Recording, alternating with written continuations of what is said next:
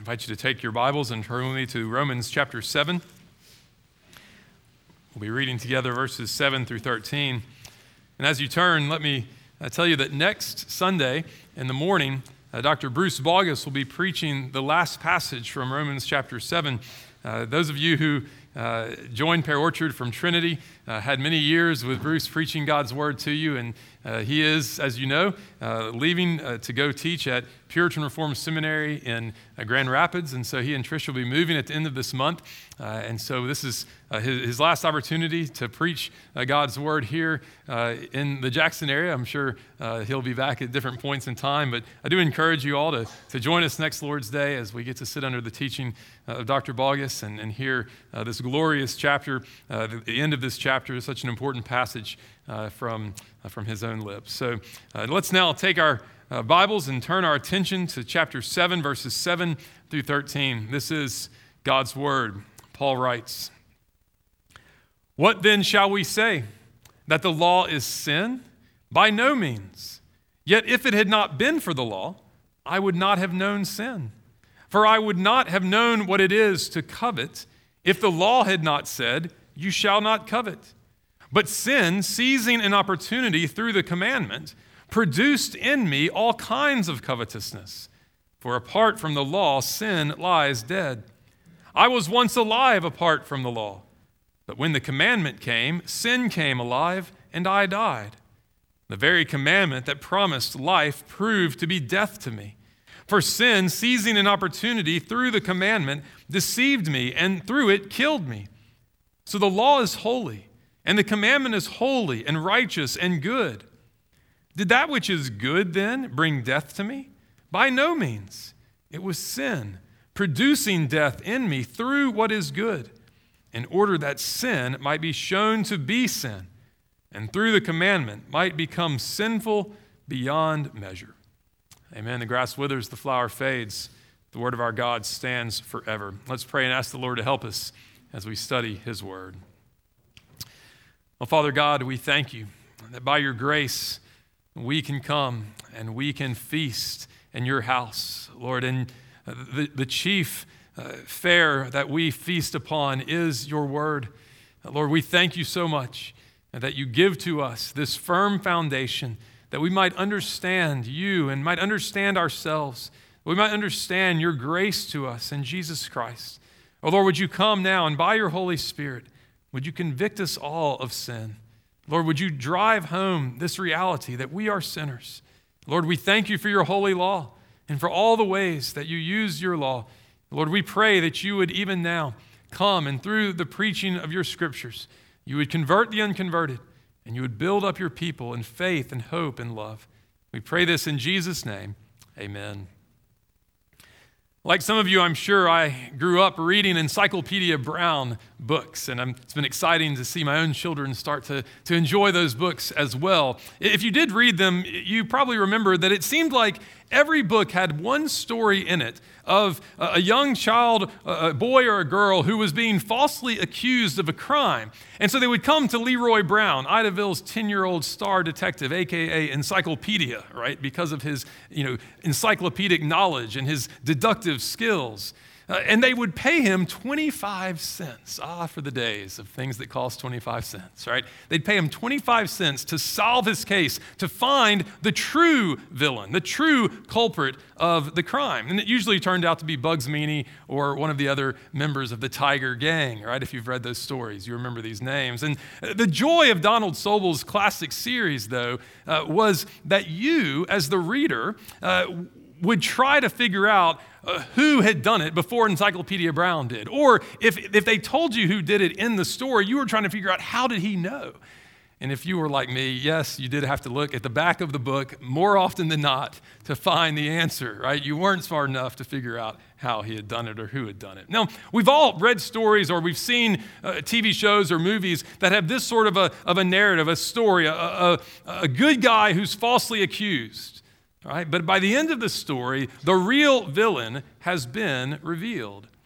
These are gripping tales, right? We like them, we watch them, we follow them, we read them because they hold our attention, they engage our minds. We want to know who really done it. Well, in our text this morning, Paul has that sort of a detective story to tell us. But you don't have to go to the back of the book to find the answer. He gives us the answer right here in the text. He gives us the true villain. Now, if you have been with us these last few weeks, and as we've been looking at the letter to the Romans, it's possible that you've come away thus far with a pretty low view of the law. You may, in fact, think that the law of God is the villain. I mean, think about it. We've said that all of us have broken the law of God. The law of God cannot justify us before God by our keeping it. The law can't save us. Right? We've seen in chapter 6 and 7 that the believer in Jesus is not under the law of God. And just as Paul said in chapter 6 that we died to sin, so in the text right before this, Paul has said that we died to the law. And so you start to do the math and you put 2 and 2 together, you deduce like Encyclopedia Brown, and you say, well, wait a minute, if we've died to sin and we've died to the law, then you're saying that the law is sin. And so Paul begins this section with these rhetorical questions. What then shall we say? That the law is sin?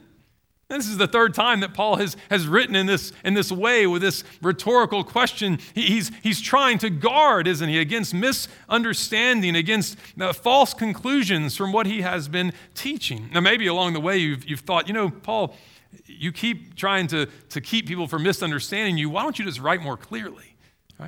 And of course, it's the reason why there are some things that could be misunderstood is not because Paul or the Holy Spirit are either purposefully or accidentally being unclear. No, but it's because our minds affected by the fall tend to distort truth. It's because there are some things in the Bible, and particularly in Paul, as Peter will tell us, that are just hard to understand. And the truth is not simplistic. It's multifaceted. And so Paul can't say everything all at once, and therefore he needs to explain, and he needs to caveat and qualify and nuance. But notice that for the third time, back in chapter 6, verse 1, chapter 6, verse 15, and now here, he explains, he nuances, he caveats with vehemence. Right, with an indignance, with a recoiling abhorrence that this conclusion might ever be thought to be drawn from the things that he has said. Look at what he says there in verse 7. Should we say that the law is sin? By no means, he says. By no means are we to continue in sin that grace may abound, chapter 6, verse 1. By no means are we to sin because we're not under law, but under grace, chapter 6, verse 15. And here, by no means is the law sin. The true villain is not the law. The law is not sinful, Paul is saying. No, as you see there in verse 12, the law is holy and righteous and good. It reflects God's holy character. And so it itself is transcendently pure. The law is perfectly righteous and just and equitable. It promotes true human well-being and human flourishing. It is good. The true villain, says Paul, the true villain is sin. And yet this thought that the law is sin doesn't completely come out of left field, right? There is a relationship between the law and sin. And so here in this text, Paul wants us to understand that relationship more clearly, and he does that by sharing with us a part of his own testimony. His own life story, the way that the law and sin and grace came together in his own experience. Through reading the story of Paul's life, we see how horrible sin is, and we see how desperately we need the grace of the Lord Jesus Christ. There are 3 things that Paul wants you to see here in this passage. First, that the law demonstrates sin. Secondly, that the law instigates sin. And thirdly, that the law aggravates sin. It demonstrates, it instigates, and it aggravates. Let's look at these 3 things together from the text. First, the law demonstrates sin. Look at verse 7. By no means, Paul has said, yet, if it had not been for the law, I would not have known sin. For I would not have known what it is to covet if the law had not said, you shall not covet. The law, says Paul, demonstrates sin. It enables us to know what sin is. It reveals what sin is. Even our children who grow up learning the children's catechism can tell us the definition of sin. What is sin? Sin is any want of conformity unto or transgression of the law of God. Right? We define sin in relationship to the law. The law defines sin for us. We know instinctively, yes, to be sure, that we're doing something right or wrong in our conscience. Paul has told us that. But until the law comes and defines sin in relationship to a holy God, then the things that we know are right or wrong, we don't see them necessarily as sin against a holy God. We don't see them necessarily as something that displeases God until we see our behavior, our actions, our thoughts, our feelings in the light of his law. The law is the straight edge, right, that shows us how crooked we are. It is the level that shows us how unbalanced we are. It is the light that shines in your homes to show you how dirty your homes are. Or we might say it's the vacuum cleaner that comes and shows you how dirty your house is. When we were living in Columbia, Mississippi, just after seminary and my first pastorate, we had just moved into our house, and not too long after we got there, the rainbow vacuum cleaner man showed up at our front door. And if you ever had the rainbow vacuum cleaner man come up, you know how that works, right? He comes into your house and he says, hey, your carpet is so dirty, you need to buy a rainbow vacuum cleaner. And we're thinking, we vacuum our house every day or at least every week, right? Our house is not dirty. Our carpet's not that dirty. And so what does he do? He turns on the rainbow vacuum. If you've ever seen it, it brings in some sort of water, and it's this system. And so all of a sudden he turns it on. He runs the vacuum once down your carpet, and the water is filthy. It's black. It's so dirty. You're thinking, we must own one of these. And he says, it's only $2,000. And you think our kids will crawl on dirty floors, right? It'll be good for their immune system. But here's the thing. Sin is never good for us. Sin is never good for us. And God's law functions just like that vacuum cleaner. God's law comes and says, let me show you how filthy your heart is. Let me show you how unclean your life is. You may think, like we thought, it's not that dirty, right? And sure, you may not be as dirty as someone who never vacuumed their house ever. But Paul is saying the law of God comes and declares that you are a sinner. Here's what sin is. Here's how dirty you are compared to the holiness of God. Now, Paul had already declared this, hasn't he, in Romans chapter 3, verse 20, when he said that by the works of the law, no human being will be justified in God's sight, since through the law comes the knowledge of sin. So he's already talked about this principle, but now he's telling us here in this text how that principle worked out in his own experience. Because when we say that the law demonstrates sin, we don't just mean that it does it intellectually, right? It defines sin for us so that we could pass a short answer test or something. No, the law demonstrates sin experientially. When the Holy Spirit gives us eyes to see, the law comes and shows us what sin is in our own lives. So that we don't just say men are sinful. We don't just even say I'm a sinner. But with Paul, we say I have broken this specific command, that specific command. And so for Paul, what was that command? It was the 10th commandment. The 10th commandment, you shall not covet. Right? The law came to Paul and revealed the presence of this sin in his own heart. More accurately than any pregnancy test, any COVID test, it came and revealed to Paul, you are the man, you are the sinner. And think about it, the 10th commandment, of all of those commandments that God has given on Mount Sinai, that still have abiding relevance for all mankind today. Of all 10 commandments, the 10th commandment is the one that most explicitly deals with the inner man, the heart, the thoughts, the feelings, the desires. And so there's nowhere to run. There's nowhere to escape from its searching gaze. It's not just dealing with an external action, but with the desires of the heart. You shall not covet. You shall not desire your neighbor's wife or his house. And so Paul, through the law, was revealed to be a sinner. Paul, through the law, was made to see that invisible cancer of his heart that he could not see without the law. He was made to see his need for a Savior. Paul, the great Pharisee, who thought that he was pretty good, right, who thought that not just pretty good, Paul thought he was amazing. He was great. Right? He said, I was blameless, it felt like to him. And yet, when the 10th commandment came, when it came into his experience, into his heart and his mind, when the Holy Spirit drove it home to him, he knew he couldn't hide, he couldn't run, he couldn't deny the fact that he was a covetous man. He was a sinner. He had inordinate desires that were in fact idolatrous desires. Paul will tell us later in Colossians 3 that covetousness is idolatry. Why? Because the thing longed for usurps the place of God in our hearts. Right? It becomes a God that we cannot live without.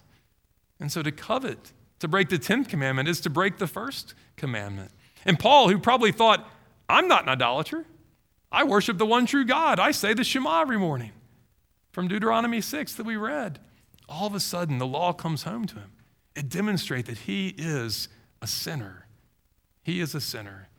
He is one who has broken God's law. He is discontented. He is grasping and greedy. He is idolatrous. He is covetous. So the law demonstrates sin for us. Has it done that for you? Has it shown you your sin? Well, unfortunately, it gets worse, doesn't it? Because not only does the law demonstrate sin, it also instigates sin. Look at how Paul continues in verse 8. But sin, seizing an opportunity through the commandment, produced in me all kinds of covetousness. We saw Paul mention this last week in chapter 7, verse 5. While we were living in the flesh, he said, our sinful passions were aroused by the law. The law didn't just show Paul that he was a covetous man.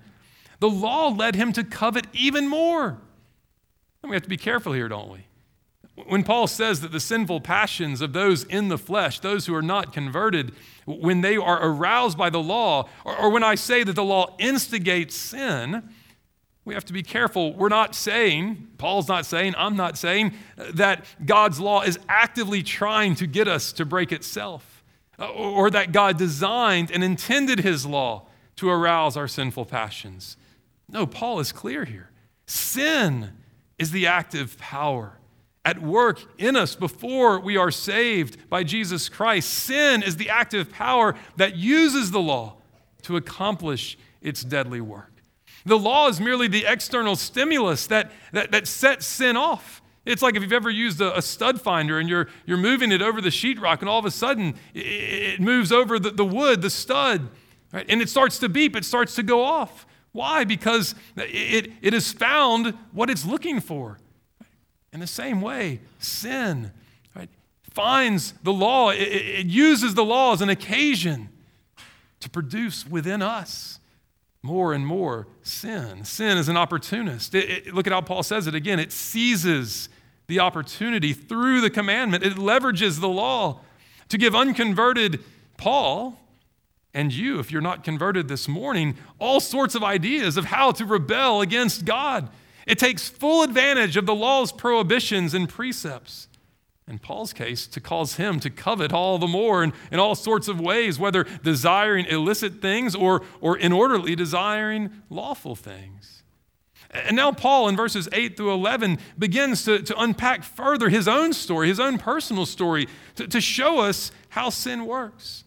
Look at what he says there. He says, for apart from the law, sin lies dead. Now, he doesn't mean by that sin is non-existent apart from the law, but rather that it's inactive, it's inert, it's dormant. It's like the Roman guards that we saw at the tomb of Jesus after the angel appeared. They lay on the ground dead, as if dead. Paul says sin is dead apart from the law. And then he says about himself, verse 9, that he was once alive apart from the law.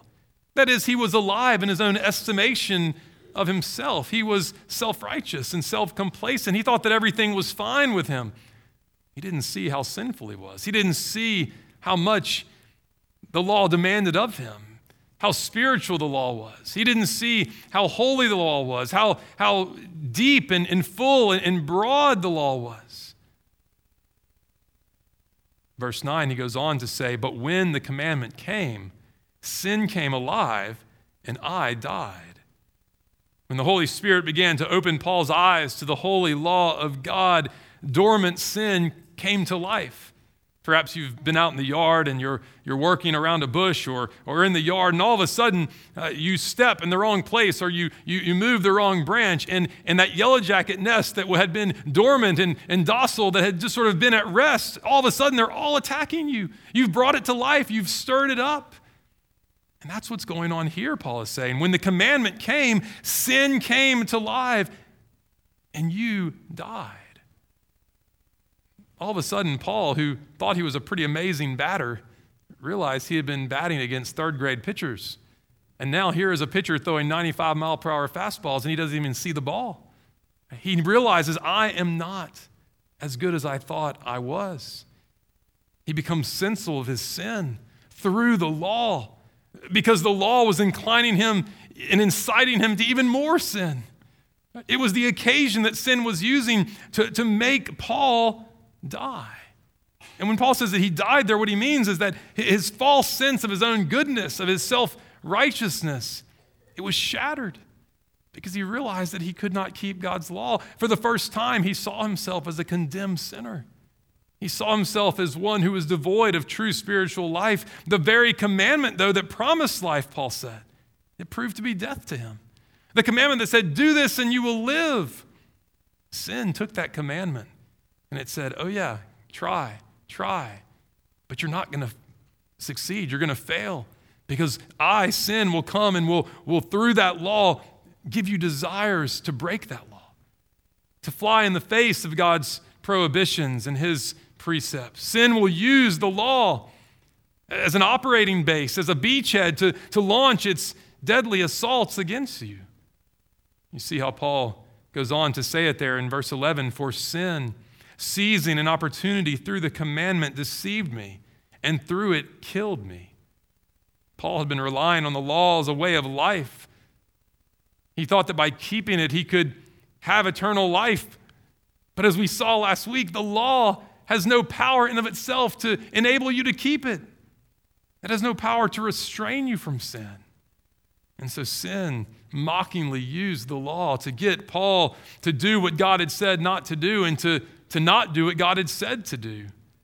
And so to condemn him, to bring him to a knowledge that he was dead. He was a dead man walking. This is how sin operates. Incited by God's good law, sin takes opportunity through the law to destroy us. Which brings us to the last thing that Paul wants us to see about the law and the sin. The law doesn't just demonstrate sin or instigate sin, it also aggravates sin. Now, when I use this word aggravate, I'm not using it in the sense of annoy, right? You're aggravating me, you're annoying me. No, I'm using it in the sense of to intensify, to make more severe, to make worse, right? The way that we talk about the crime of assault and the crime of aggravated assault, right? What is aggravated assault? It's assault using some sort of means, a weapon, a tool that could bring deadly harm or serious injury. That's aggravated assault. It's assault intensified. Well, that's what Paul is telling us here in verse 13, that the law aggravates sin. It intensifies sin. Look at what he says. He's just told us in verse 12 that the law is not the villain. It's holy and righteous and good. And then he writes this, did that which is good then bring death to me? By no means. There's his word again. It was sin producing death in me through what is good, in order that sin might be shown to be sin, and through the commandment might become sinful beyond measure. You see, it's so important that you get this. It's not grace is good and the law is bad. Rather, it's the law is good and sin is bad. The law is good. It is God's good gift. It is not the villain. Sin is the villain, Paul is saying. And Paul wants us to have a correct view of the law of God. Sin is the villain. Sin is what produces death, not the law. And unlike God, who brings good out of evil, sin brings evil out of good. It uses the good law to accomplish death. But here's the glorious thing. God brings good even out of the evil of sin. In this sense, through the good commandment, God shows us that sin is utterly sinful. That might sound redundant to you. Sin is utterly sinful. Well, here's the point. Sin is sinful. It is contrary to God's holy standard, to his goodness. And the sinfulness of sin is aggravated. It's magnified. It's intensified through the law of God. The law of God shows how perverse sin is in every way. It doesn't just demonstrate sin to be sin, but because the law instigates sin, because sin through the law produces sin in us, we see all the more how horrible sin is, how odious sin is, how dangerous sin is, how deadly sin is. The law aggravates sin and heightens its wickedness in our sight. It gives us a reverent and godly fear of the law, of the sin, The law says, do you see how wicked sin is? Do you see what sin does to you? Do you see how it brings death? Paul is telling us about himself here. But here's the thing. If you just read this as sort of Paul's biography, if you just read this as a description of the law's relationship to sin in Paul's life, then you're missing the point. Because Paul is telling us his story in order that we might see in his story our own story. If you have never in your experience as a human been made to see that you are a sinner, if you've never felt to some degree the way that sin has used God's law to provoke you even unto more sin, if you have never seen the sinfulness of sin, then the Bible would say that you've never yet come to see your need for Jesus. You're either a proud Pharisee or you're a happy pagan, a pagan who is blissfully ignorant of your plight. And in either case, you are among the healthy that don't need Jesus. Because Jesus said, I haven't come to save the healthy. It's not the healthy that need a doctor. I've come to save the sick. I've come to save not the righteous, but sinners, to call them to repentance. And so if you've never acknowledged your sinfulness, if you've never owned up to the fact that when you look at the law of God, you see a picture of how you have disobeyed God, then it's very likely you're not a Christian. Because a Christian is someone who has seen his or her sin, has seen the sinfulness of sin, the wickedness of sin, has felt, as Paul did, the way that sin slayed him and killed him and brought him death rather than life. But if you were here this morning and you know yourself to be sick, you through the law have seen that sin is sin. You've seen how sinful sin is. You've seen the way that sin uses the law to kill you. And Jesus Christ is a perfect Savior for you because he is a Savior of sinners. He is a Savior of all who would call upon him alone for salvation. He has died on the cross as we celebrate at his table this morning to save sinners from this great villain called sin. Indeed, it's not only through the law, but it's through the cross of Jesus that we see what sin is, that we see what sin deserves, that we see the sinfulness of sin. But we also, when we come to the cross, see the greatness of the love of God the Father, the Son, and the Holy Spirit. We see the greatness and the graciousness of his plan of salvation. And so as we come to the table this morning, may we not only see the goodness of the law, Paul doesn't want us to miss that, but may we also see the horrible nature of sin, the heinousness of sin, and may we see the graciousness of our God. We sing it, don't we, in Beneath the Cross of Jesus, 2 wonders I confess, the greatness, the marvel, the wonder of redeeming love and my unworthiness. As we come to the table this morning, in light of what we've just heard from Romans chapter 7, can we say anything but what we're about to sing? Hallelujah. What a Savior. Sin is the great villain. And Jesus, he is the hero. He is the Savior of sinners. Let's pray together. Oh Lord, we thank you for giving us this word that helps us to understand the relationship between law and sin. Lord, we thank you for your holy law. It is good, it is righteous, it is just, it is perfect, and it has demonstrated to us, it has revealed to us what sin is. So, Lord, we are left without excuse, without any wondering if we are sinners. And yet, oh Lord, until your Spirit opens eyes and softens heart, forever we will think that there's really nothing that bad about us. So, Lord, would you be pleased, even this morning, to open the eyes of the blind, Lord, to afflict the comfortable. And then, the Lord, would you comfort the afflicted? Would you bring the gospel to bear in the lives of those who know themselves to be sinners, who know how sinful sin is, who have felt within them the way that sin uses the law to get them to break the law and to go against your holy command, and so to bring us into a state of death. Oh Lord, would you come and would you give us life, and life eternal and life abundant through Jesus Christ? Holy Spirit, help us, we pray, to see our Savior for all that he has done, that all that he is. We ask this in his holy name. Amen.